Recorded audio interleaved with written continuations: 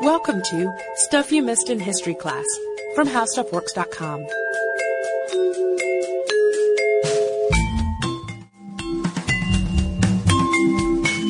Hello and welcome to the podcast. I'm Sarah Dowdy. And I'm Deblina Chakraborty. And so, Deblina, while you were on your maternity leave, as you know, I did a few episodes with co-hosts. And the very first one I did was with Jonathan Strickland of Tech Stuff. And when we were trying to figure out a topic, he threw out the idea of number stations. And I don't know, had you ever heard of number stations before? Not until this. Not until this. So I hadn't either. I think Tech Stuff, he and Chris actually did an episode on them. But they are shortwave radio stations that broadcast a sequence of numbers or sometimes a sequence of letters or words interspersed with little clips of music. And they appeared, and people aren't quite sure when they appeared, but probably sometime not long after World War II. They were used for spy communications, most likely. Some are still active today. They're really creepy sounding. Deblina and I listened to a few before this. They sound like creepy kids' music almost, and maybe I just think this because I've listened to a lot of kids' music lately, but...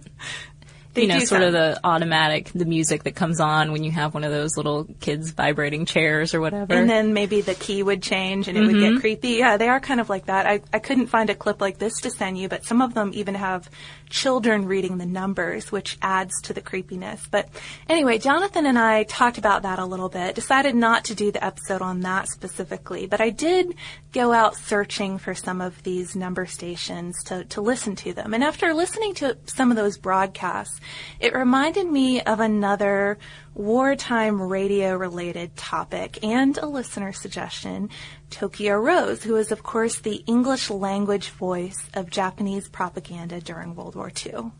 There were a number of these radio personalities during the war, basically English-speaking broadcasters who were based in Axis territory, and they aimed at demoralizing Allied troops with a number of things, including things to make them homesick, grim or fabricated battle reports and predictions, and also plenty of pop music that was the thing that kept the soldiers listening in the first place. Yeah, they're kind of a strange combination of that, really, because they needed something for the soldiers to tune in, and part of that was the homesick part, too. A lot of times the announcers would be familiar-sounding female voices that reminded them of home. But in most cases, the names of these people, I mean, there's Axis Sally, there's Lord Haw Haw, there's Sinister Sam. In most cases, the name was just really an Allied nickname. It was not a real person. It was for a series of these anonymous broadcasters. And in Tokyo Rose's case, there were probably actually about 20 or more than 20 women broadcasting Japanese propaganda in the Pacific, some under real DJ names like Orphan Ann. Troops imagined that these generic Tokyo Roses were seductresses, taunting them and making them miss home at the same time. Sometimes there would be crazy rumors about who the real Tokyo Rose was. Maybe she was General Tojo's mistress. Maybe she was a hula dancer. She could have even been Amelia Earhart. That's my favorite these were just, rumor. I know, those were some of the rumors going around. Gotta be Amelia, right? But most of these generic broadcaster names did have real people behind them, or at least one individual who would finally be named, including Axis Sally and Lord Haw Haw. For Lord Haw Haw, it's William Joyce, a guy who was eventually executed for treason. For Axis Sally, it's usually a woman named Mildred Gillers who did end up doing some prison time for treason. And Tokyo Rose is the same way. And because today's topic, of course, focuses on her, we're going to start with a clip from a Tokyo Rose herself, introducing her own radio program before we kick off our podcast. Greetings, everybody. This is your number one enemy, your favorite playmate, Orphan Ann of Radio Tokyo. The little sunbeam whose throat you like to touch. We're ready again for a vicious assault on your morale. 75 minutes of music and news. So the Tokyo Rose you just heard with the DJ name Orphan Ann is actually Our Lady of the Day, the person we're going to talk about. You might already be able to tell, but she didn't really fit the mold of the other Tokyo Roses that we described earlier. For one thing, she had a comic voice rather than a seductive one, and she delivered these really funny, over-the-top kind of blows to morale rather than the real crushing news or the jabs that people had come to expect from the other Tokyo Roses. She did. Just an example of this, saying that she was going to deliver a vicious assault on your morale before going on to say, quote, "I know, what you need is some jive. It helps you relax." And then playing "I don't want to go to work." It doesn't really come across as a very vicious assault on your morale. It's kind of funny.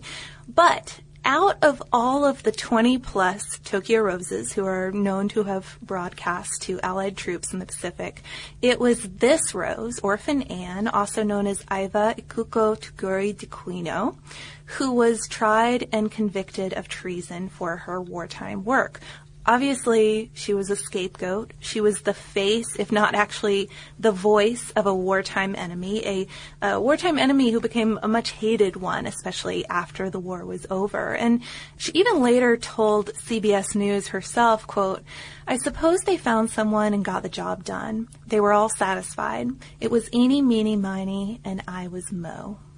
How she got to be Mo, though, is truly surprising and involved wartime desperation, unscrupulous journalism, Cold War posturing, and a truly, truly ill-timed vacation. So we're going to go into that a little bit, but first we want to start with giving you a little background on Aiva. She was a Nisei, which was basically a second-generation Japanese immigrant, and she'd been born on the 4th of July in 1916 in Los Angeles, and since her parents and her older brother had been born in Japan, they couldn't become American citizens.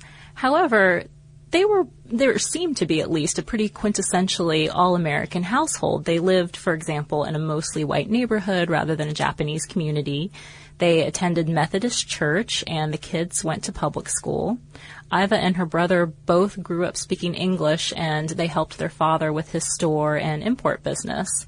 And Aiva hiked, played tennis, was really popular with her classmates, and loved swing dancing. So definitely seems like an all-American girl. All-American girl. And according to Women in World History Encyclopedia, Aiva even said later that she never really felt discriminated against growing up, something that was quite common, unfortunately, for many other Japanese Americans before and after the war, of course. But in 1941, Aiva graduated from UCLA, and she started taking some graduate classes. She was thinking of going on to med school.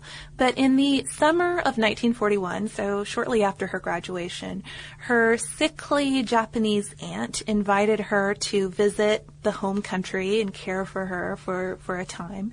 Aiva didn't have a passport, but that actually wasn't a problem at the time. She got a certificate of identification from the State Department. She packed her bags with chocolate and coffee and canned meats because she hated Japanese food. She didn't even like to eat rice. So she was preparing for what was clearly going to be a relatively short summer trip.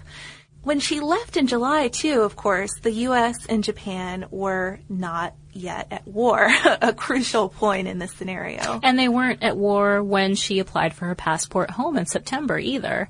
But as the State Department processed her application, the Japanese attacked Pearl Harbor, and suddenly American-born Aiva was stuck in enemy territory. So she soon found her position got even worse. She could only be evacuated as a citizen through India, something that cost more than $400 and was well beyond her means. After that, she tried to get the Japanese authorities to detain her as an American national, which they refused to do since she was of Japanese descent. But she also refused to renounce her American citizenship and declare herself Japanese, a route that about 10,000 other people like her took in Japan.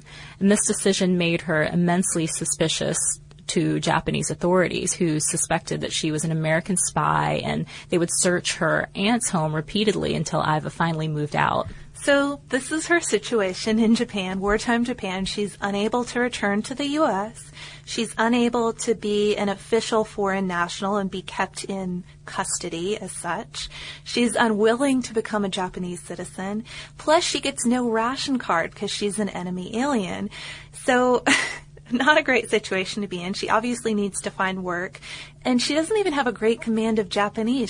She's taking language classes, but she's not particularly fluent. Finally, she finds work as a typist at the Domei News Agency, but just a bad time. She's not making very much money at all. The food rationing card problem is pretty major because she's suffering from nutritional deficiencies, vitamin deficiencies. She's at one point hospitalized with scurvy and beriberi. And in 1943, she gets a second job, which must have seemed like a real blessing at the time. It's at Radio Tokyo, also a typing job.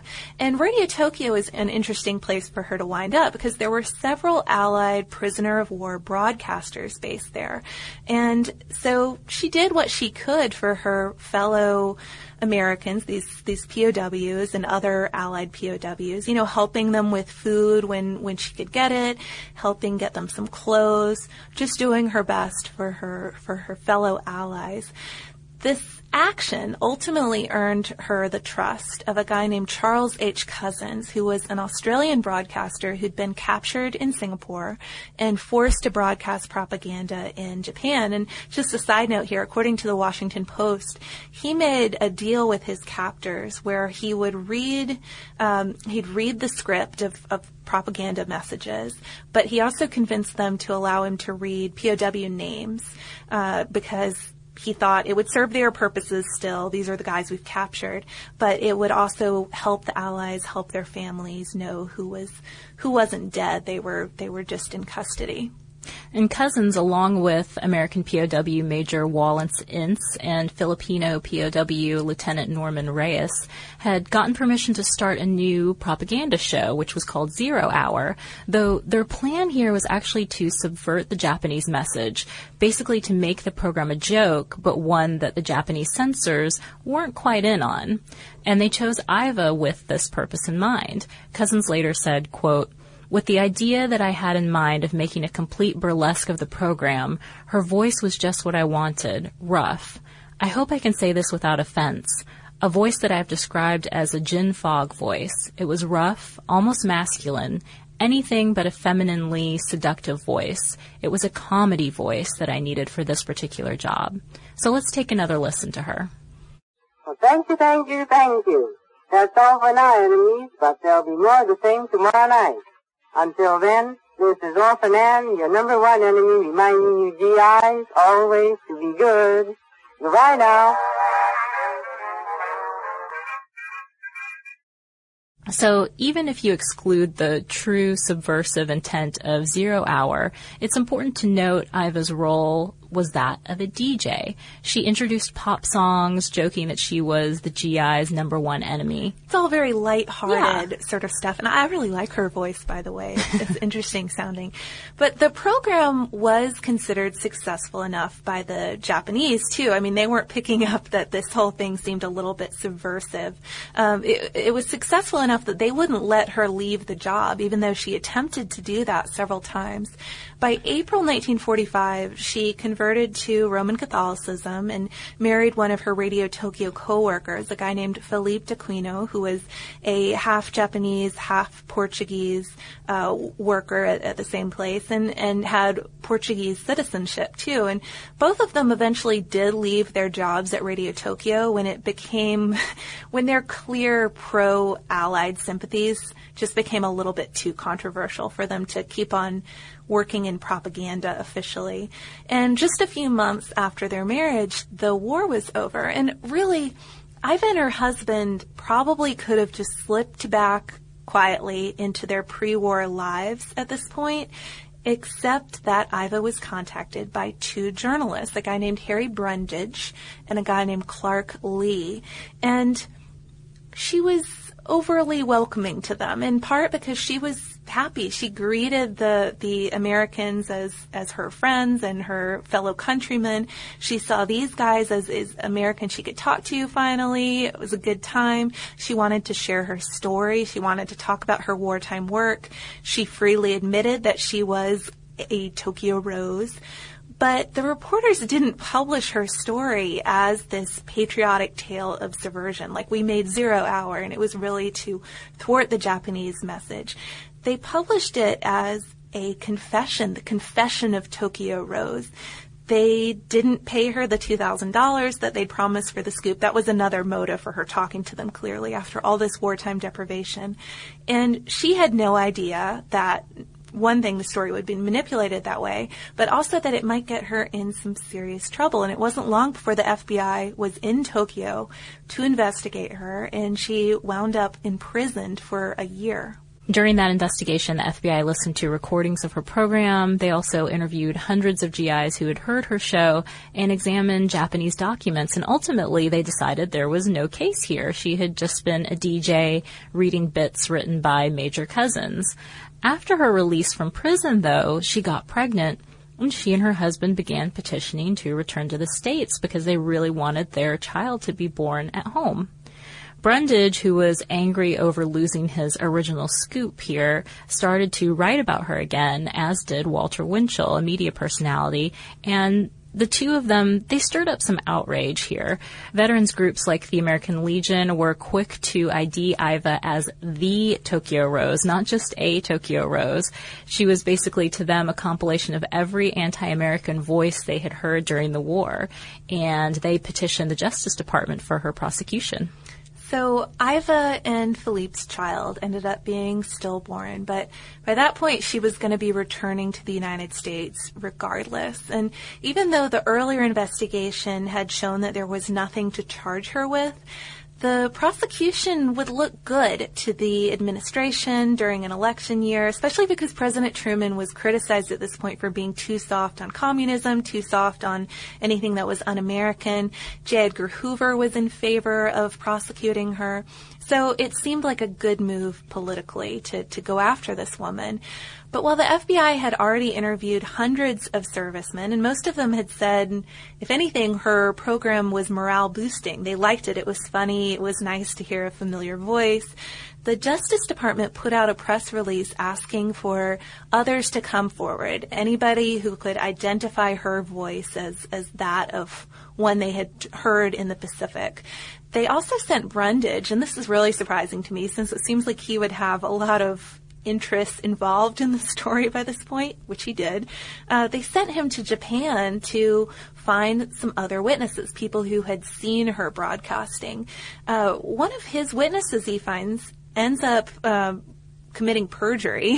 He's responsible for it. So clearly he was not a good choice to send to Japan after all. But finally, in September 1948, she was indicted on several counts of treason and escorted by the military back to the United States. So what is this, 7 years after she left on this ill-fated trip, she finally is coming home, but to be met with FBI agents when she arrives. Right. And the trial, which started in July 1949, went on at the same time as the Alger Hiss case, which I think you guys discussed while I was gone. Ben and I discussed it during the McCarthyism episode, and Deblina and I were just chatting before this.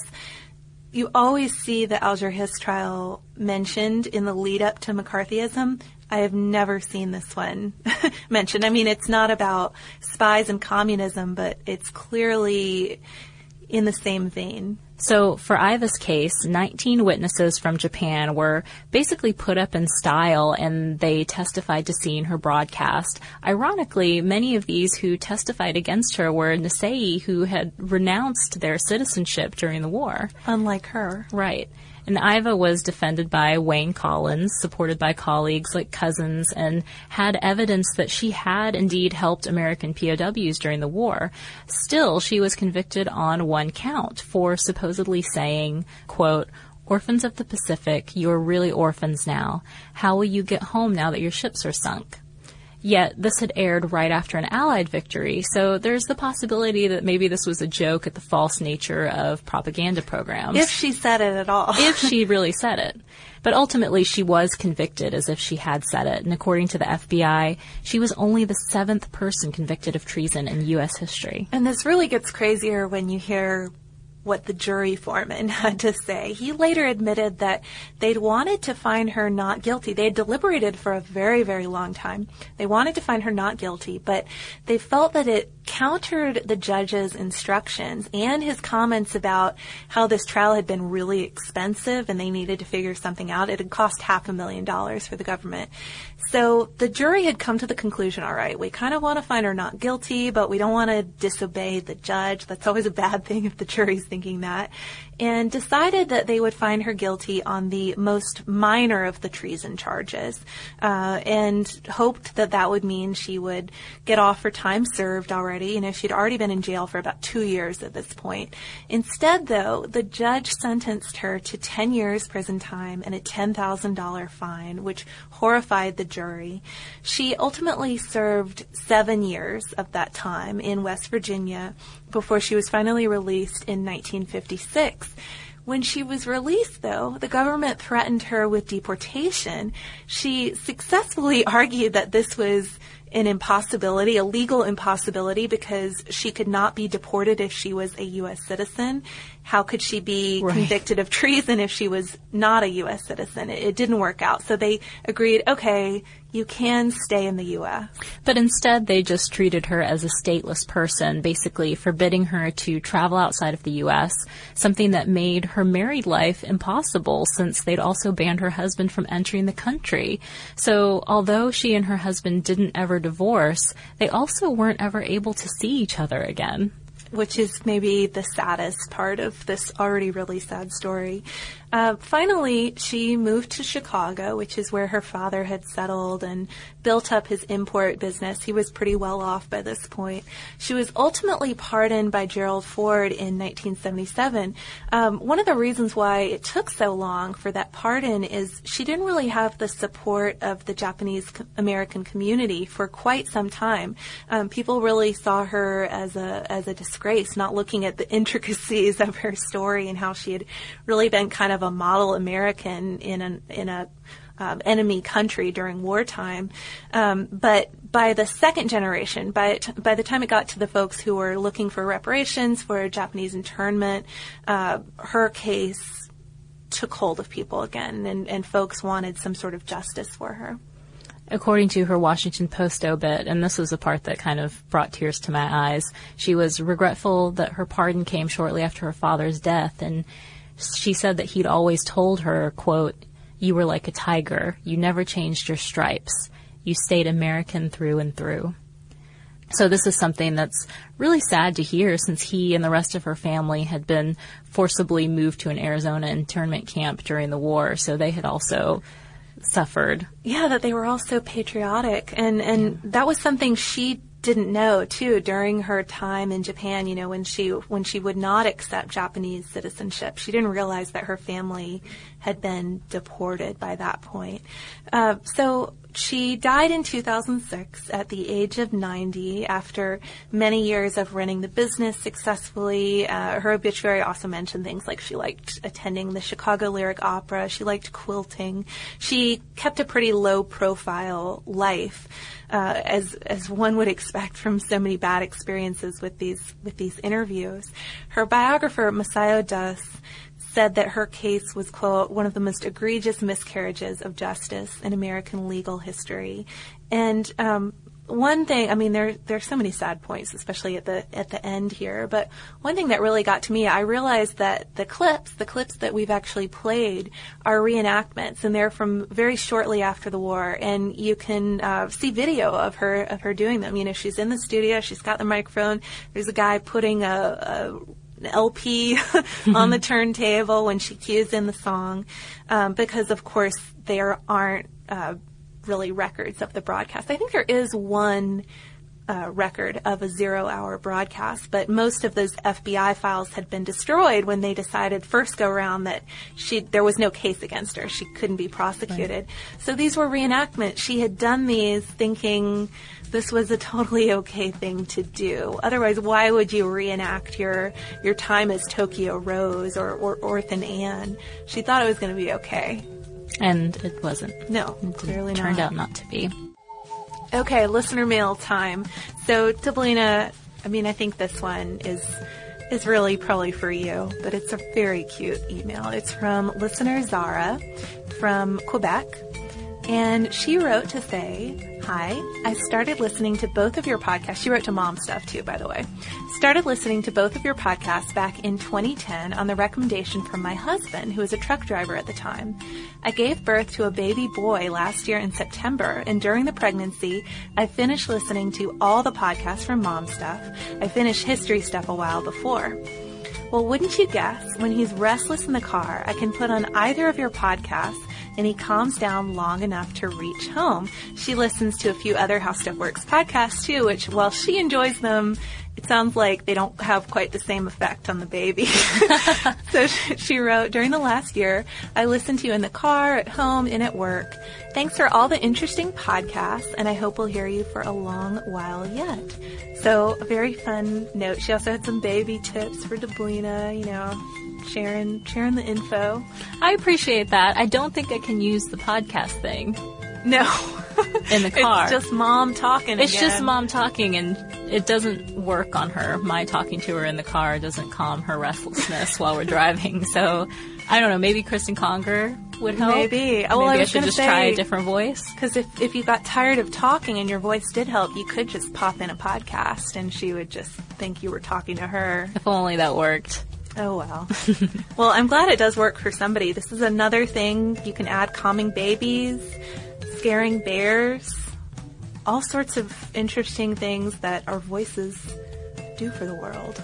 If you know of any other uses, or maybe you just have some parenting tips for me that you'd like to pass along, I welcome them. You can write to us. We're at historypodcast@discovery.com, or you can look us up on Twitter. We're also on Facebook. And we also have something that's somewhat tied to this really fascinating and tragic subject that we talked about today.